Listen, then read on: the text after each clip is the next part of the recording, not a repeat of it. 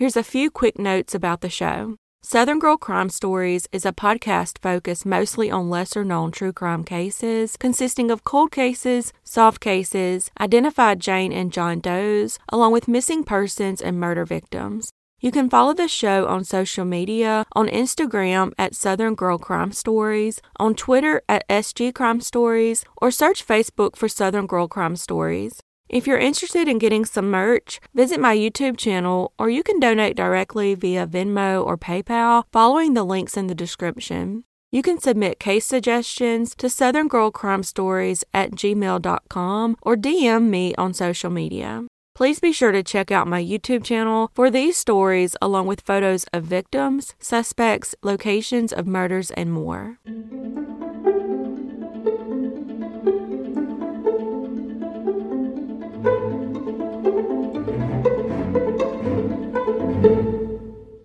Zoe Gabrielle Campos was born on September 4th, 1995, to parents Melinda Campos and Alejandro Campos.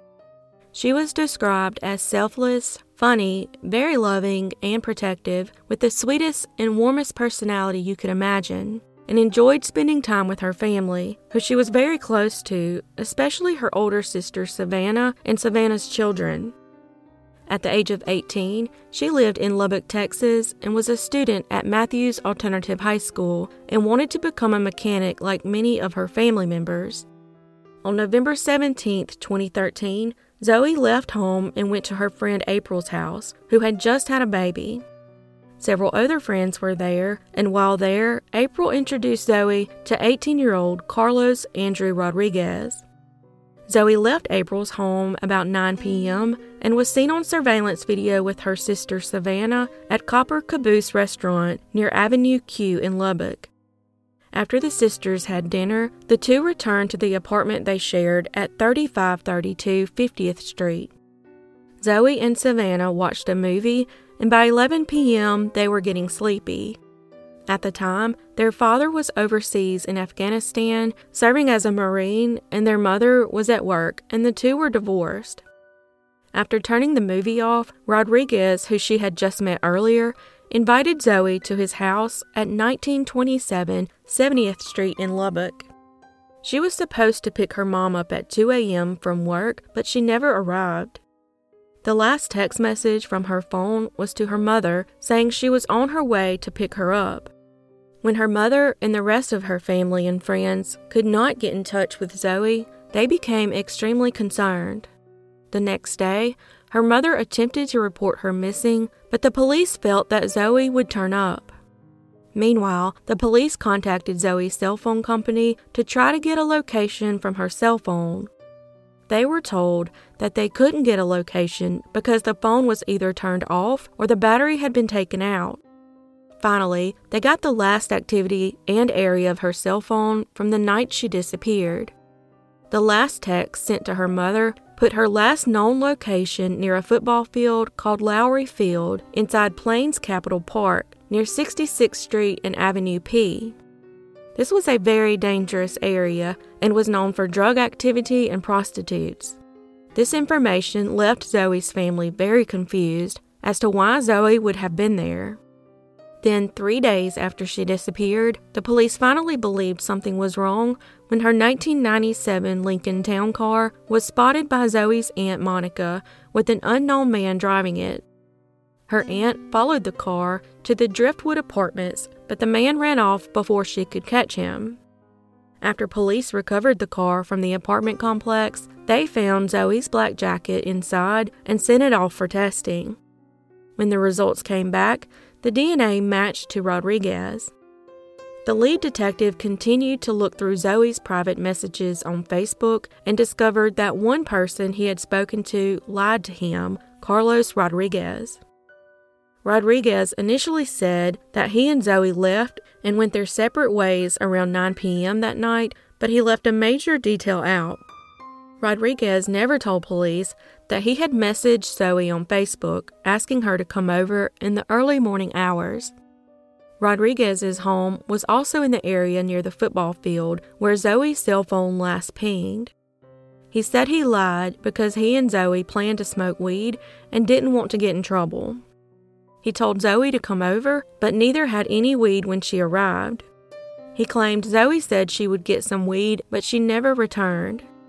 Rodriguez also left out information about messaging Zoe several times around 4 and 6 a.m. He asked her if she was coming back, but she never responded. However, detectives believed that Zoe never left Rodriguez's home that night, but they didn't have any proof. As a result, he was the #1 person of interest. Exactly 4 years later, Rodriguez was arrested for stalking someone and sentenced to 4 years in prison. While there, in 2018, he strangely told investigators that although they had searched his land already, they were not going to find her body until they moved the concrete. 8 months later, they interviewed him again. This time, he confessed to the murder, saying he could no longer carry the burden of what he did. The police finally brought cadaver dogs to the home, and the dogs indicated the presence of a body. A week later, ground-penetrating radar was used to determine where the remains were buried. Rodriguez was brought to the property by authorities and pointed out where her remains were. Finally, 5 years after she went missing, her remains were discovered in the backyard of his previous home. Rodriguez was subsequently charged with her murder. He claimed that in the early morning of November 18th, Zoe drove him to his house where they smoked K2 synthetic marijuana. He admitted that he lost control, struck her in the face, and then strangled her. He drove her car to the Driftwood Apartments and left it where it was later found. He said he buried her body, but later moved it to another location in the yard. After he was charged with her murder, he wrote a long confession letter in 2019 and sent it to KCBD. He explained that as soon as he met Zoe, he became attracted to her. He said he invited her back to his home, where they smoked cigarillos laced with K2 synthetic marijuana. He said it caused him to hallucinate that Zoe was a demon, so he attacked and killed her. While this may be true, not everyone is buying his story of smoking synthetic marijuana and instead using it as an excuse for his horrific actions. Some speculate that Zoe rebuked his sexual advances and he retaliated. Either way, her beautiful life was taken too soon for absolutely no reason, leaving all her loved ones extremely devastated. In August of 2022, Rodriguez was sentenced to life in prison after the jury took only 14 minutes to determine his sentence. Hopefully, now that he is behind bars, Zoe can finally rest in peace.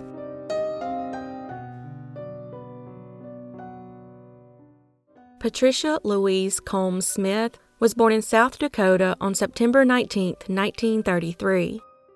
At the age of 50, she lived with her daughter and grandchildren in Lakewood, Colorado. On January 10, 1984, her lifeless body was found beaten to death.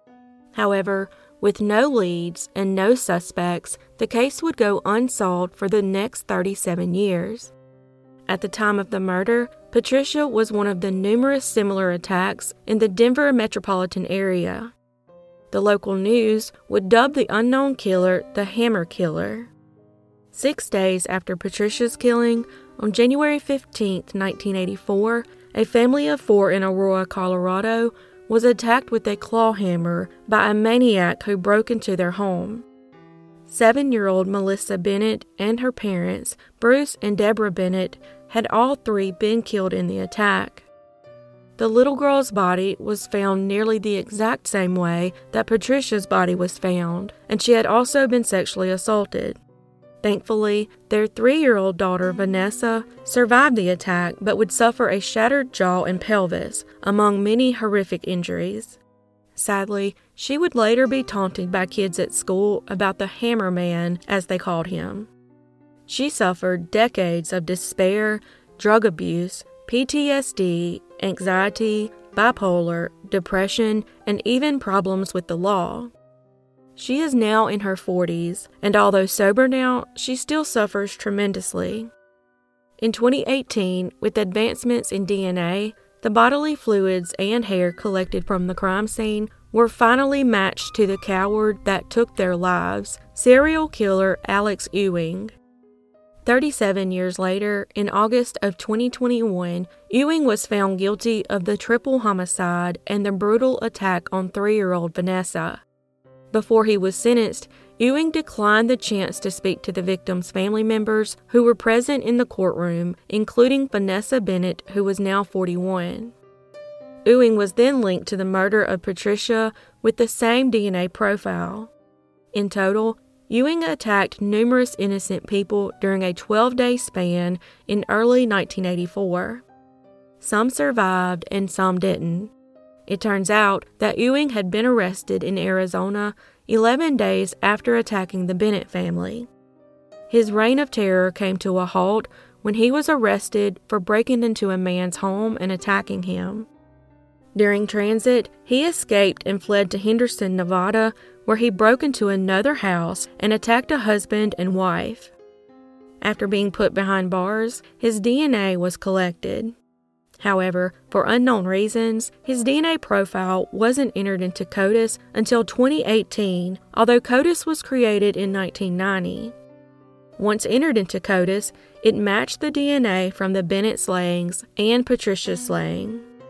He was already serving a 110-year sentence for the attack on the couple in 1984, and in April of 2022, he was given life in prison on top of that for the murder of Patricia. If he had not been convicted of her murder, he could have possibly been paroled after only 20 years, despite being convicted of slaying the Bennett family.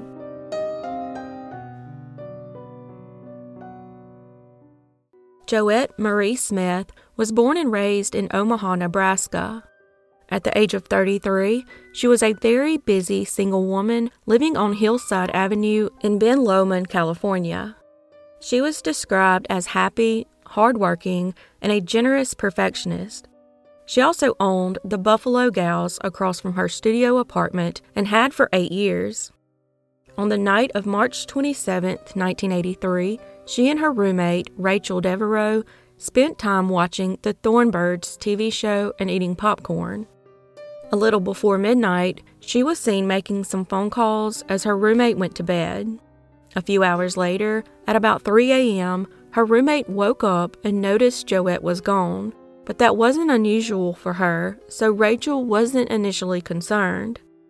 Joette had walked to a local bar, but it was closed, so she then walked to Henfling's bar, but it was closing as well. So she bought a pack of cigarettes and was going to go back home.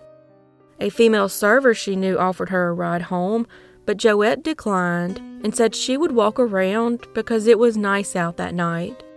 Sadly, she never made it home alive. 2 days later, a man walking his dog by the San Lorenzo River discovered her body.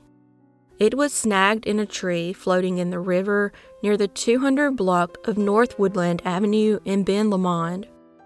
It's believed she was attacked while walking over the bridge just 50 feet from her apartment. She had been sexually assaulted, and her cause of death was strangulation.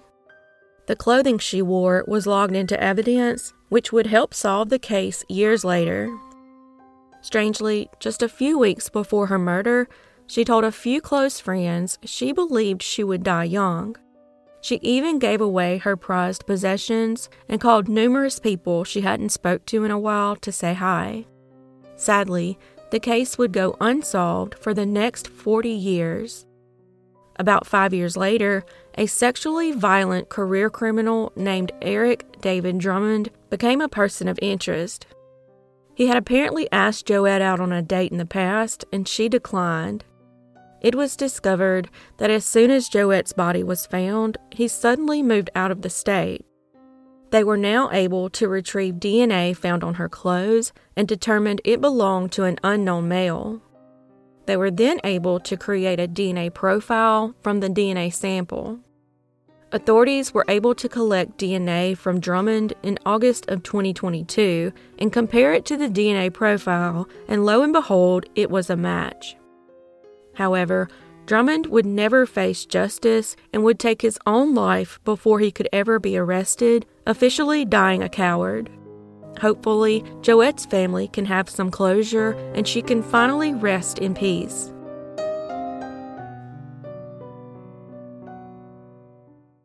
Mabel Agnes Boyer Herman was born on May 8, 1900, and went by May. At the age of 73, May was a widow and lived in the 800 block of 6th Street Southwest in Wilmar, Minnesota. She was part of a sewing circle and a member of the Vinhay Lutheran Church in Wilmar. On January 27, 1974, her sister became concerned when she wasn't answering any phone calls, so she went to her house and made a horrific discovery. Her sister was lifeless on the floor, and the phone had been ripped from the wall. She had been killed in what investigators described as an overkill stabbing attack. Algene Vossen was soon a suspect, known as a local peeping Tom, a bum, and a thief. He had already served 3 different prison stints for various burglaries and attempted burglaries. He had also been caught window peeping numerous times, making obscene phone calls, and had been charged with fighting police officers and indecent exposure. Following May's murder, Vossen was convicted of an extensive amount of crimes. He was stopped in February 1974, a few weeks after the murder, by the Wilmar Police Department for one of his many peeping Tom incidents. When detectives interviewed him, he was questioned about May's murder, but claimed on the night of the murder he was bar hopping. He said he had stopped at the American Legion and had dinner with his then-girlfriend and future wife Lydia Olson. However, Lydia told officers a different story. She said that Vossen had come home at 9 p.m., already smelling of alcohol, and had dinner an hour and a half later than they usually did. She said they always had dinner at 7:30 p.m. and were always on time except for that night. Recent reports of a tan Chrysler registered to Vossen had been spotted on February 16, 1974, during an alleged window peeping incident. He admitted to window peeping numerous times after he had been released from prison, but denied murdering May.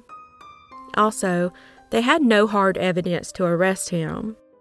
5 years later, a detective traveled to Des Moines and interviewed him again.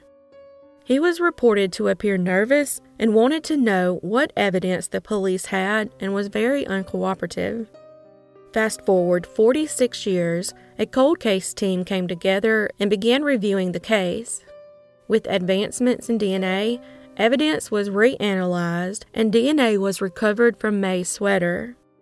Thankfully, the initial investigating officers did a thorough job of collecting evidence, packaging it, and preserving it. During the review of the case, it was learned that the initial suspect, Algene Vossen, was now living in Sioux Falls, South Dakota. With the assistance of the South Dakota Division of Criminal Investigation, a search warrant was obtained for a DNA sample from Vossen. That DNA sample was sent to the crime lab for comparison, and lo and behold, it was a match. On July 23, 2020, the Wilmar Police Department arrested 80-year-old Vossen in his hometown of Sioux Falls, South Dakota, and charged him with second-degree murder. However, a district attorney judge ruled him incompetent to stand trial and ordered screening for civil commitment. In his order, Judge Wenzel wrote that Vossen displays significant short-term memory impairments, along with additional impairments that would hinder his ability to consult with defense attorney or recall facts related to the case. Wenzel cited testimony from 3 evaluating physicians who suggested Vossen suffered from significant memory impairment, specifically regarding newly learned information. Vossen was released from jail in October 2020 and spent 10 days in the hospital. He was then released into the care of his niece in Iowa, where he currently remains a free man.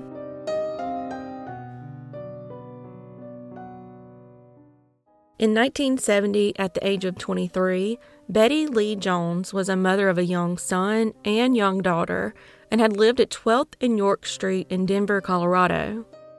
On March 8, 1970, Betty had been married for 9 days to her new husband, Robert Ray Jones, but it wasn't a happy marriage, and their relationship was very tumultuous.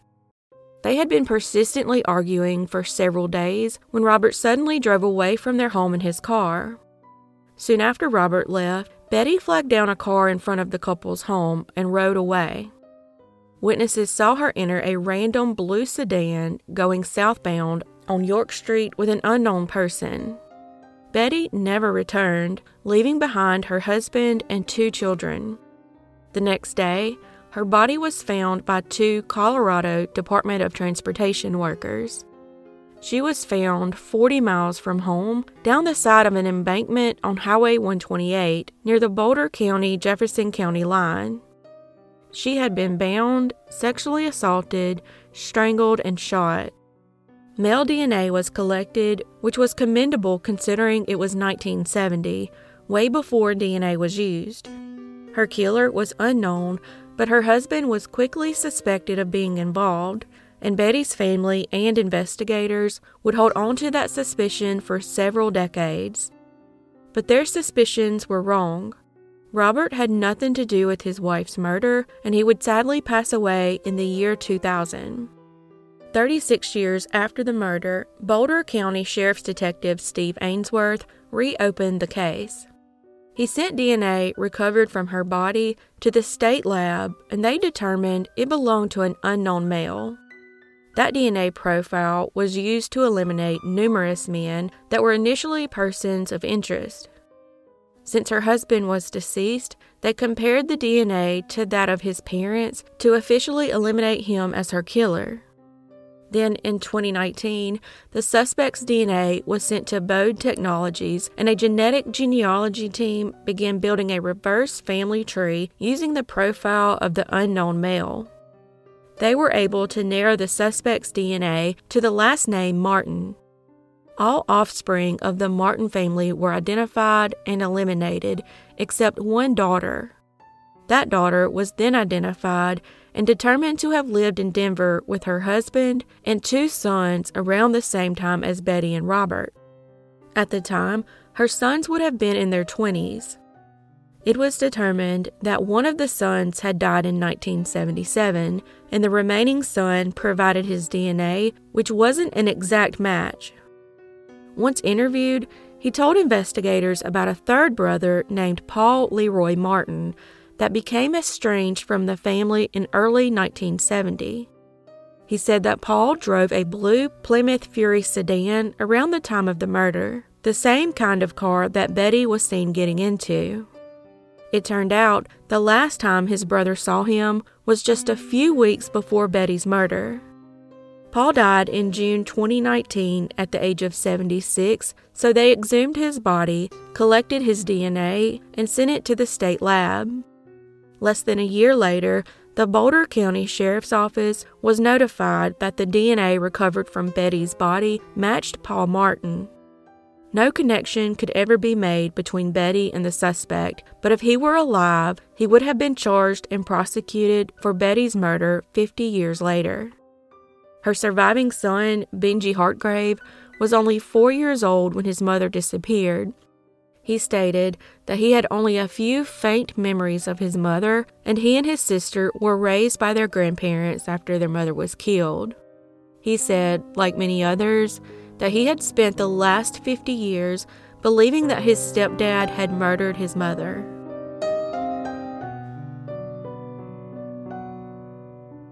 Thanks for joining me today on Southern Girl Crime Stories. Please be sure to check out my YouTube channel for these stories, along with photos of victims, suspects, location of murders, and more.